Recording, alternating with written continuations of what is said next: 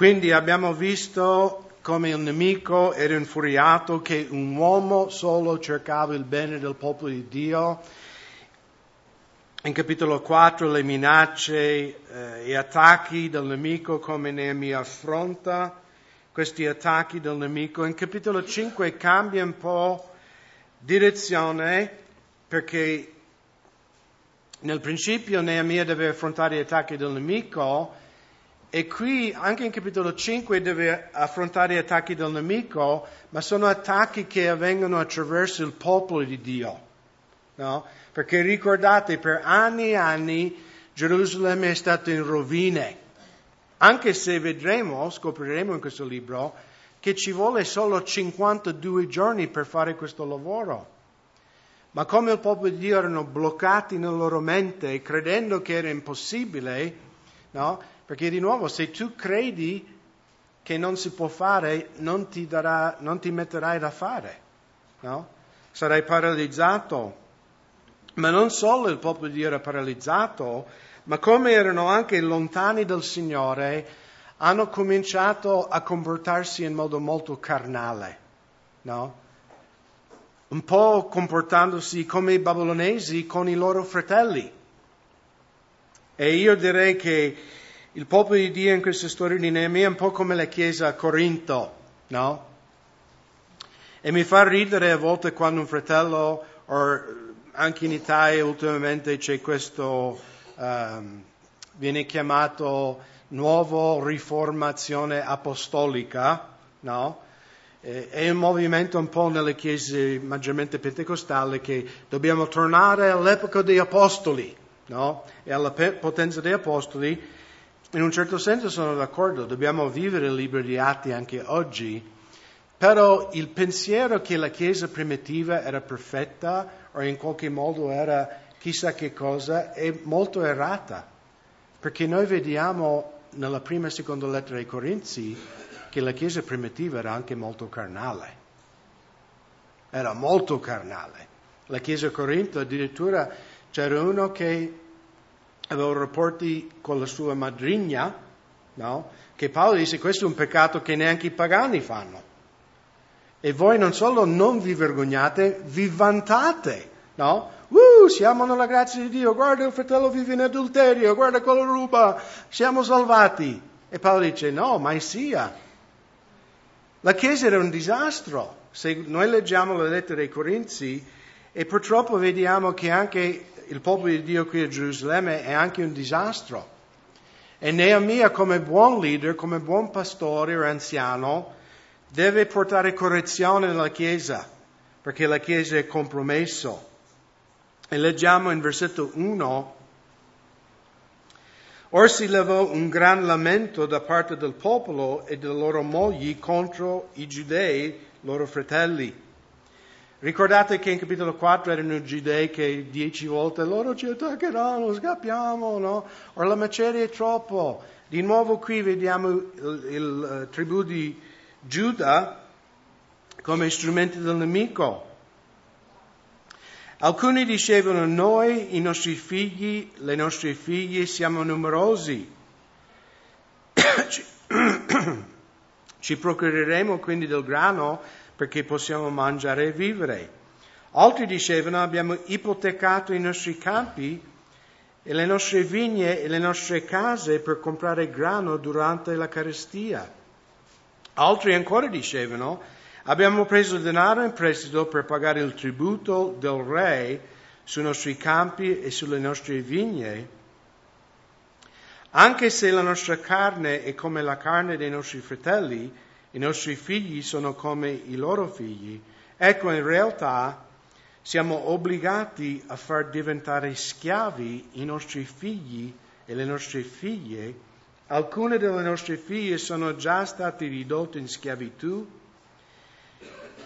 e non abbiamo alcuna possibilità di riscattarle perché i nostri campi e le nostre vigne sono in mano di altri. Quindi alcuni dicevano stiamo morendo di fame, alcuni dicevano abbiamo messo come capara, no, come sicurezza le nostre case, i nostri campi. Alcuni abbiamo preso soldi per pagare le tasse. Alcuni addirittura israeliti hanno dovuto, perché anche nella legge di Mosè, se uno era in debito, poteva in un certo senso prestare servizio come servo o schiavo per 6 anni, il 7° anno veniva liberato. Però per dire, questo è nella Chiesa. In questo momento di difficoltà, alcuni fratelli si sono approfittati della miseria degli altri fratelli. Quelli poveri addirittura dovevano in un certo senso vendere i figli ai loro fratelli di Israele come schiavi. E riflettendo nei nostri giorni, purtroppo, io batto spesso su questo chiodo perché mi fa arrabbiare tanto quando sento pastori, e faccio fra grandi virgolette questa parola pastori, che tu ascolti i loro messaggi ed è principalmente un manipolare per avere denaro delle pecore, no? C'è questa pesantezza, questa condanna se non dai soldi. L'altro giorno ho sentito di un pastore qui in Italia, molto famoso, e era una cosa allucinante come lui manipolava la sua congregazione, come gli metteva un senso di colpa, quasi come che tu sei maledetto da Dio se non dai soldi alla Chiesa. E più o meno è quello che facevano gli israeliti, no? Cioè sui loro fratelli mettevano questi grandi pesi. E voi sapete, noi crediamo nel dare la decima al Signore, di onorarlo con le primizie delle nostre raccolte, ma è una cosa libera, non di costrizione. Perché è una cosa che noi, nella legge era obbligatorio, ma nel nuovo patto nessuna cosa è obbligatoria, noi siamo salvati per grazia. Tutto quello che noi facciamo come popolo di Dio oggi è di libera volontà. No, Paolo nella seconda lettera a Timoteo, quando sta per morire, lui scrive a Timoteo: adesso sono pronto a offrire come libazione. E la libazione nel Vecchio Testamento era un'offerta libera, non era obbligatoria sotto la legge. Era l'offerta del vino, in cui il vino veniva versato al Signore. Ma come cosa spontanea, non era obbligatoria, non dovevi farlo per essere a posto con Dio. E per noi credenti in Cristo, tutto quello che noi facciamo è un'offerta libera. Ma io non sopporto chi manipola la parola di Dio o manipola il popolo di Dio per arricchirsi. Ed è quello che stava succedendo nei tempi di Neemia. Per me queste persone sono non pastori, sono ciarlatani e mal rappresentano il Vangelo di Cristo. Perché nel mio paese, grazie a Dio in Veneto non abbiamo telepredicatore, almeno penso di no. Mi sa che a Roma, Milano e Torino sono arrivati con la TBN. Però in America sono molto conosciuti questi telepredicatori, sai, fanno questi, se tu dai al mio ministero, Dio ti benedirà 1000 volte, no? È come Las Vegas, no? Tiri i dadi, Dio è un grande slot machine, no? Come si dice slot machine in italiano?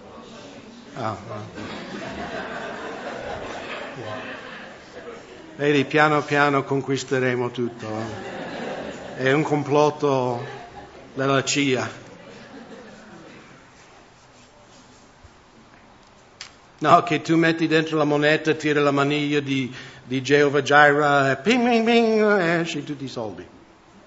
Non è così. Perché se tu dai al Signore per denaro, per avarizia, il Signore non ti benedirà mai. Mai. Ma se tu dici, Signore, tu hai fatto tanto per me, cos'è questa piccola cosa che io offro a te? Allora, Signore, boom. Perché il tuo cuore è nel posto giusto. E quindi vediamo la reazione di Neemia in versetto 6. Quando udì i loro lamenti, queste parole, io mi indignai fortemente. Dopo aver ben riflettuto sulla cosa, riprese i nobili e i magistrati. E disse loro: ciascuno di voi esige un interesse da usuraio del proprio fratello, così convocai contro di loro una grande assemblea. Quindi chiaramente Neemia riflette il cuore di Dio. Ricordate cosa Gesù ha fatto all'inizio del suo ministero e poi alla fine del suo ministero? Ha fatto la stessa cosa. Nella piazza del Tempio, nel cortile dei Gentili, ricordate cosa ha fatto? Ha cacciato i venditori. 2 volte, perché a volte pensiamo era una volta sola, no, 2 volte. Lui ha fatto all'inizio e ha fatto verso la fine la stessa cosa. Perché dopo che ha cacciato la prima volta erano tornati. E lui disse: voi avete fatto di casa mia una casa di mercanzia, ma è scritto che la mia casa sarà una casa di orazione per tutte le nazioni. E quindi l'indicazione di Neemia è un'indicazione giusta, però notate come lui reagisce in versetto 7, dopo aver ben riflettuto sulla cosa.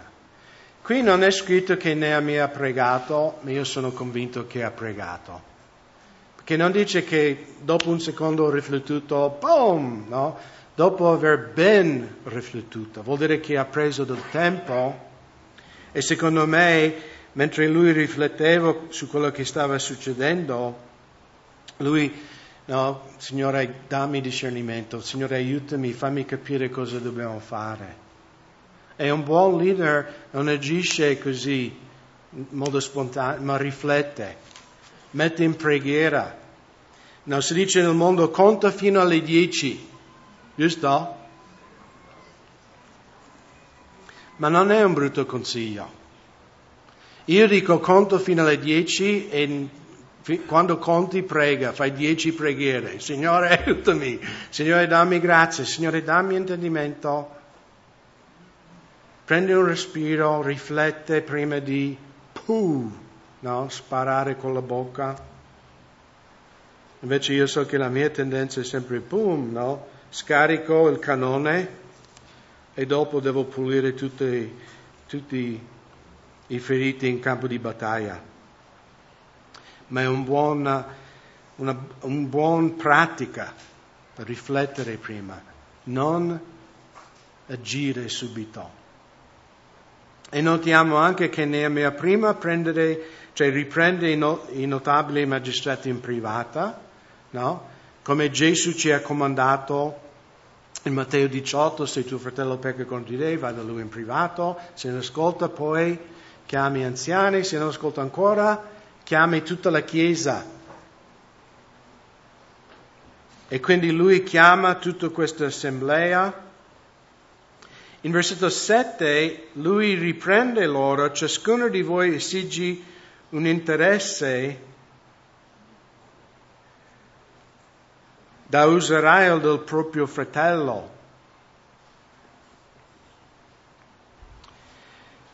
Questo interesse era vietato dalla legge di Dio. In Esodo 22-25 il Signore attraverso Mosè ha detto: se tu presti del denaro ad alcuno del mio popolo, al povero che è con te, non lo tratterai da usuraio, non imporrai alcun interesse. Allora noi sappiamo che questo interesse che facevano pagare era 1 centesimo, 1%. E anche se Dio ha vietato che gli ebrei potevano prendere interesse, potremmo anche dire, vabbè, 1% non è così tanto, no? Quanti di voi con la banca avete mai avuto un prestito per 1%? Esatto.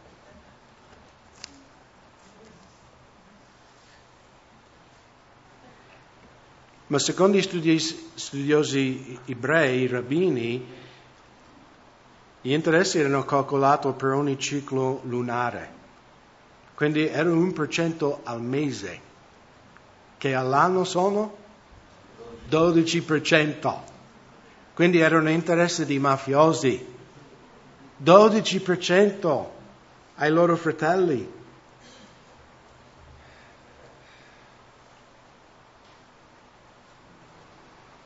E quindi in versetto 8, secondo la nostra possibilità, noi abbiamo riscattato i nostri fratelli giudei che sono venduti ai gentili, ma ora vendereste i vostri fratelli? O dovrebbero essi vendersi a noi? Allora essi tacquero, non trovando parole da dire. Io aggiunsi, ciò che state facendo non è buono. Non dovreste invece camminare nel timore del nostro Dio per evitare l'oltraggio delle nazioni nostre nemiche? Voi state dando una bruttissima testimonianza ai pagani. Cioè voi trattate i vostri fratelli come babilonesi, come schiavi. Anche Paolo, quando scriveva ai Corinzi, tornando a questi famosi Corinzi, in 1 Corinzi capitolo 6, se volete girare lì un secondo, nella chiesa a Corinto alcuni fratelli portavano altri fratelli davanti al tribunale e Paolo li deve riprendere.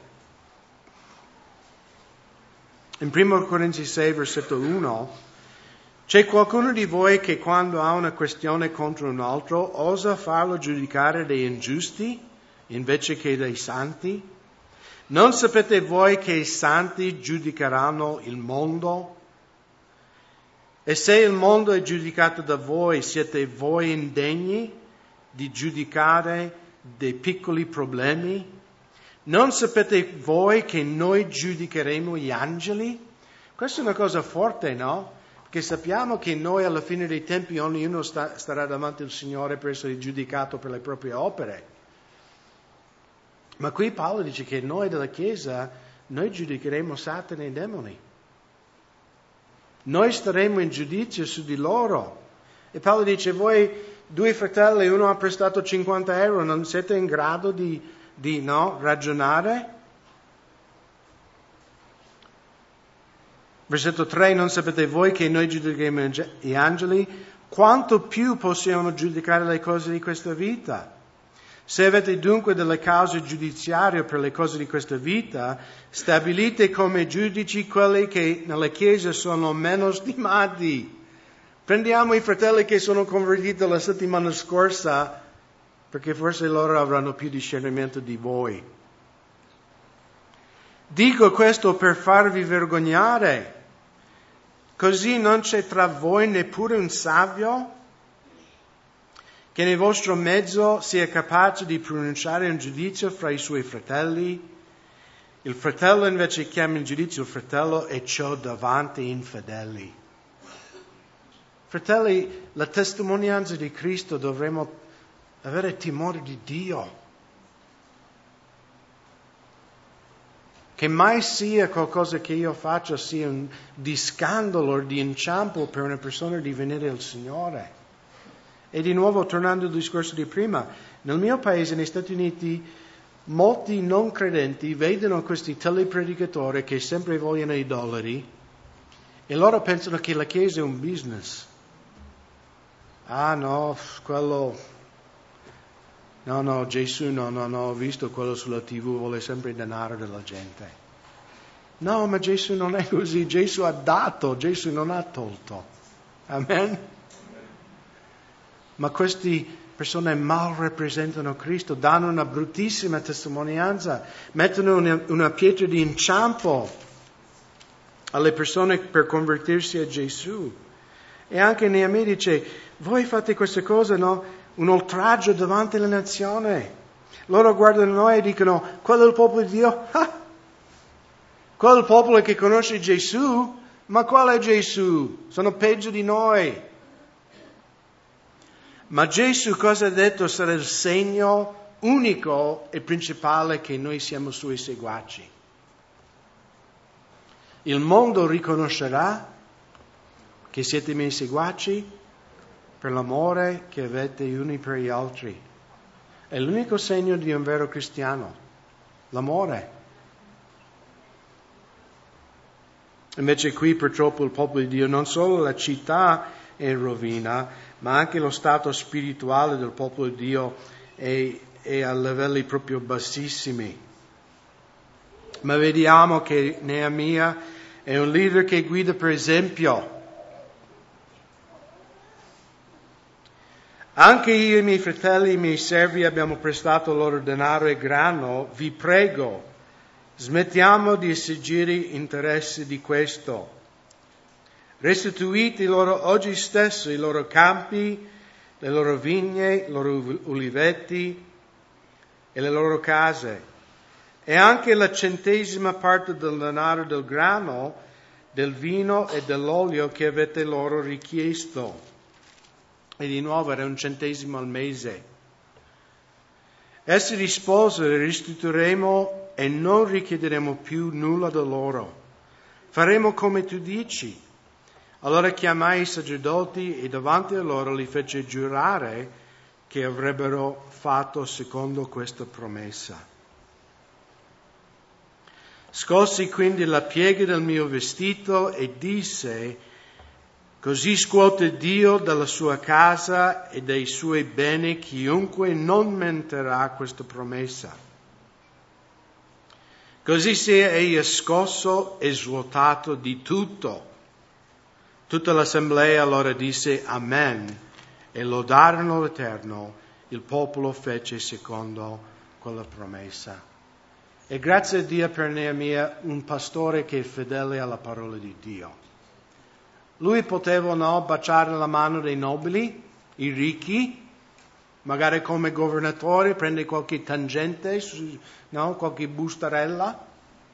Ma Neemia era un uomo di principio, un uomo di Dio. E lui dice: quello che state facendo non va bene. Non avete timore del Signore. Ed è bello qui perché il popolo non solo dice non faremo più pagare interesse, ma noi diamo dietro e come si dice, liquideremo il debito. Non ci devono più dare niente. E questo è il segno del risveglio, la generosità. Perché sapete, noi serviamo un Dio generoso. Siete d'accordo? Ipergeneroso. E Dio ama quando noi siamo generosi. Perché siamo come Lui. Invece prima erano attaccati, il Dio denaro e non il Dio del cielo. Ma il popolo lode il Signore, il popolo è contento perché finalmente abbiamo un pastore che non teme l'uomo ma teme Dio e sta mettendo in ordine le cose nella comunità. Poi ancora in versetto 14 Neemia continua a dare l'esempio al popolo di Dio. Inoltre dal giorno in cui fu designato ad essere loro governatore nel paese di Giuda, del 20° anno fino al 32° anno del re Artaserse, per 12 anni io e i miei fratelli non mangiamo della provvigione del governatore. Invece i passati governatori che mi avevano preceduto avevano gravato il popolo, prendendo da esso pane e vino, oltre 40 shikli di argento. Perfino i loro servi spadroneggiavano, perdonatemi, sul popolo, ma io non ho fatto così perché ho avuto timore di Dio. Era il diritto perché chiaramente il re Artaserse dava un provvigionamento speciale per il governatore perché era un rappresentante del governo. Ma lui dice anche il mio salario non ho preso. Ho distribuito quello che era di mio diritto, era la mia paga, per sfamare i poveri, per dare il mio per loro, per benedire il loro popolo. E perché? Perché io ho avuto timore di Dio. Il timore di Dio è quello che noi siamo nel privato, fratelli. Il timore di Dio è quello che noi siamo quando nessuno ci guarda. Perché in chiesa uno può essere religioso, ma il timore di Dio è una cosa profonda. Anzi, versetto 16, mi sono grandemente impegnato nel lavoro di riparazione di questa mura e non abbiamo comprato alcun terreno. Inoltre tutti i miei servi si sono radunati là a lavorare. Questa era una cosa rarissima nel mondo antico e io direi anche oggi. Che un proprietario si imbocca le mani e si mette nella trincea con gli operai a scavare. Lo vedete mai? Quando eravamo a Budapest per la cerimonia di laurea di Abigail, stavamo passando su tram venerdì e ho visto una squadra di operai ungheresi che stavano facendo una trincea lì nella strada, 2 che lavoravano, 2 dentro la trincea che spalavano fuori la terra e 8 che li guardavano, no? Ho detto, vabbè, c'è qualcosa di comune in tutto il mondo. Anche in California è così. E mi sembra anche in Italia forse anche così. 2 che lavorano e altri che guardano. 2 che fanno il lavoro, 8 che pensano di essere capi. Ma Neemia non era così. Neemia era come Gesù, che si inchinò a lavare i piedi dei suoi discepoli. Neemia, che era il governatore, lui doveva solo stare nella stanza aria condizionata, bere vino e dare ordine. Invece no, lui era lì a fare muratore, perché era quello che serviva di fare.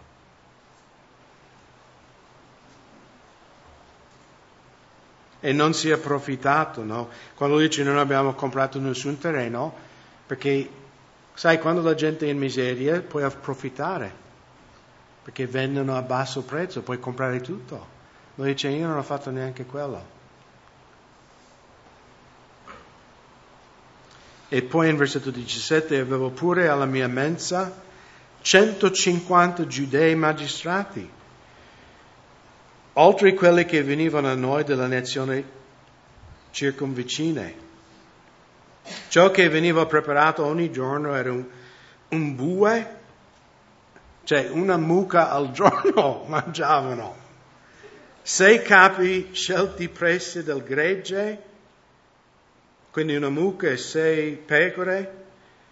Per me venivano pure preparati uccelli, ogni 10 giorni si fornivano ogni sorta di vini in abbondanza. Tuttavia, nonostante questo, non ho mai chiesto la provvigione del governatore, perché su questo popolo pesava già la servitù.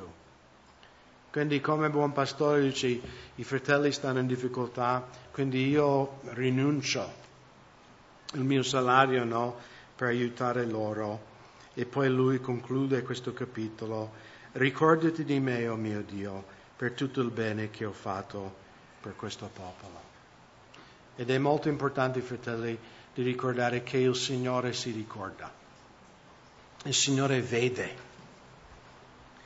E dobbiamo sempre stare attenti che noi non facciamo le cose per essere viste dagli altri fratelli. Perché cosa dice Gesù? Se tu lo fai per essere visto dagli altri, quella è la tua ricompensa. Bravo Craig! Mamma mia, così poco. Io spero che quel giorno che sarò davanti al trono di Dio, davanti al mio Re, inchinato, che Lui dirà: ben fatto, servo fedele, entra nella gioia del Padre. Ecco quante cose ho preparato per te. Noi dobbiamo servire il Signore perché Egli vede. E devo confessare che per me è sempre anche in questi giorni che stiamo lavorando nel locale, magari, no, dove sono gli altri fratelli, no? Il diavolo sempre mi vuole mettere, no?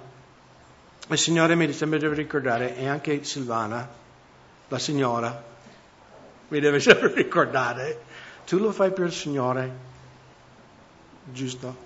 Non pensare a quello che fanno o non fanno gli altri. Però carnalmente abbiamo questa tendenza, no? Ma come? Io sto facendo tutto questo, gli altri nessuno mi dà una mano. Ma anche il nostro Signore nel Vangelo di Matteo, in capitolo 6, guardatevi dal fare le vostre elemosine davanti agli uomini per essere da loro ammirati. Altrimenti voi non avrete ricompensa presso il Padre vostro che è nei cieli. Quando dunque fa l'elemosina, non far suonare la tromba davanti a te, come fanno i ipocriti nelle sinagoghe e nelle strade, per essere onorati dai uomini. In verità vi dico che essi hanno già ricevuto il loro premio. Anzi, quando tu fai l'elemosina, non sappia la tua sinistra ciò che fa la tua destra, affinché la tua elemosina si faccia in segreto, e il Padre tuo, che vede nel segreto, te ne darà la ricompensa palesemente. Quindi se tu fai per il Signore le cose con un cuore puro, dice Signore, non mi interessa se mi vedono, voglio fare queste cose per te, il Signore del cielo sorriderà e dice, figlio, sono così, io ti benedirò in modo che tu non puoi neanche immaginare. E questo è il cuore di Dio. Dio vuole benedirci in modo che noi, come Neemia, siamo una benedizione per gli altri. Perché Israele sarà benedetto non solo dalla fede di Neemia, ma anche dei suoi beni, anche del suo lavoro. E quindi veramente il Signore ci dia questo atteggiamento di Neemia, no? Signore, io ho avuto timore di te e perciò io vivo, io agisco nel timore tuo.